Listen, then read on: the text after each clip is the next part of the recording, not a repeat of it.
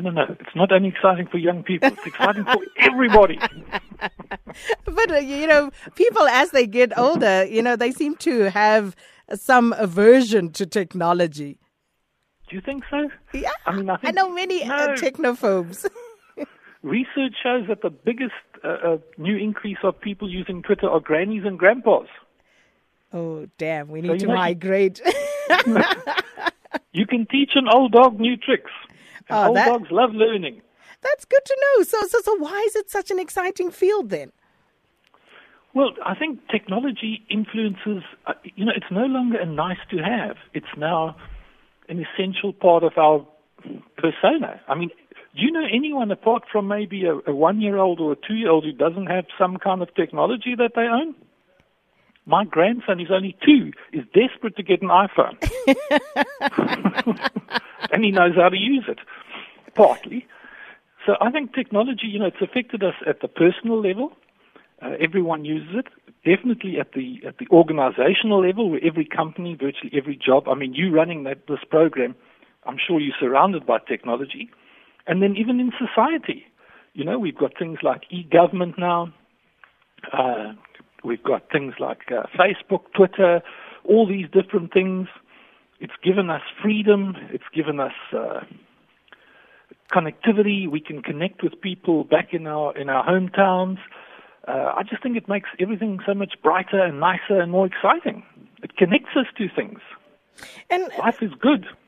Well, certainly is. And KJ, if you look at most job seekers' websites, it's obvious that there are plenty of jobs offered in this sector. Why is this the case? Well, I think it's again because of what the companies need. The companies need to connect with their clients, and their clients are all using technology.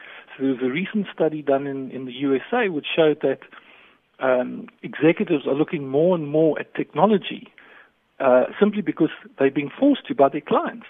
If you look at a site like Career Junction, which has jobs at the moment, and I've just logged onto it at the moment, they've got nearly 4,000 jobs in information technology.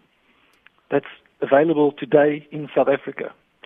The next highest is only 2,600 and something. So, there are a lot of jobs. Companies need people to update the information systems. We've got things like the Internet of Things, which is connecting all sorts of devices now. That's going to make things so different. It's going to make life just so much easier. Here's a question from Jimmy Boy using technology. He sent this message via SMS. And he says, please ask the Prof from UCT, where would he rank actuarial sciences in comparison to information systems in terms of job demand? Wow, that's an interesting question. I can't say that I really know XI. I think there's a shortage of them in South Africa. But I don't know how I would rank them. But I would say there's more IT jobs available. And in fact, one of the things is not many, but some of the XI students are then getting into technology. You cannot be an actuary today and not understand information systems. In fact, I don't think you can have any real job, meaningful job, that you don't use some kind of technology today. Can you think of one? Even an undertaker uses technology, believe it or not. And then put in a system for undertakers recently. Just a quick one. Apparently, every single learner at UCT's Information Systems Department has been offered a job in the industry. Is this true? Certainly, the ones who graduated last year, yes. Wow. And what's the secret to your success then? Well, we work hard. We're passionate. We think technology is the future. We love information systems. I think we probably have a high entry level at UCT, maybe slightly higher. So we're lucky that we get good students.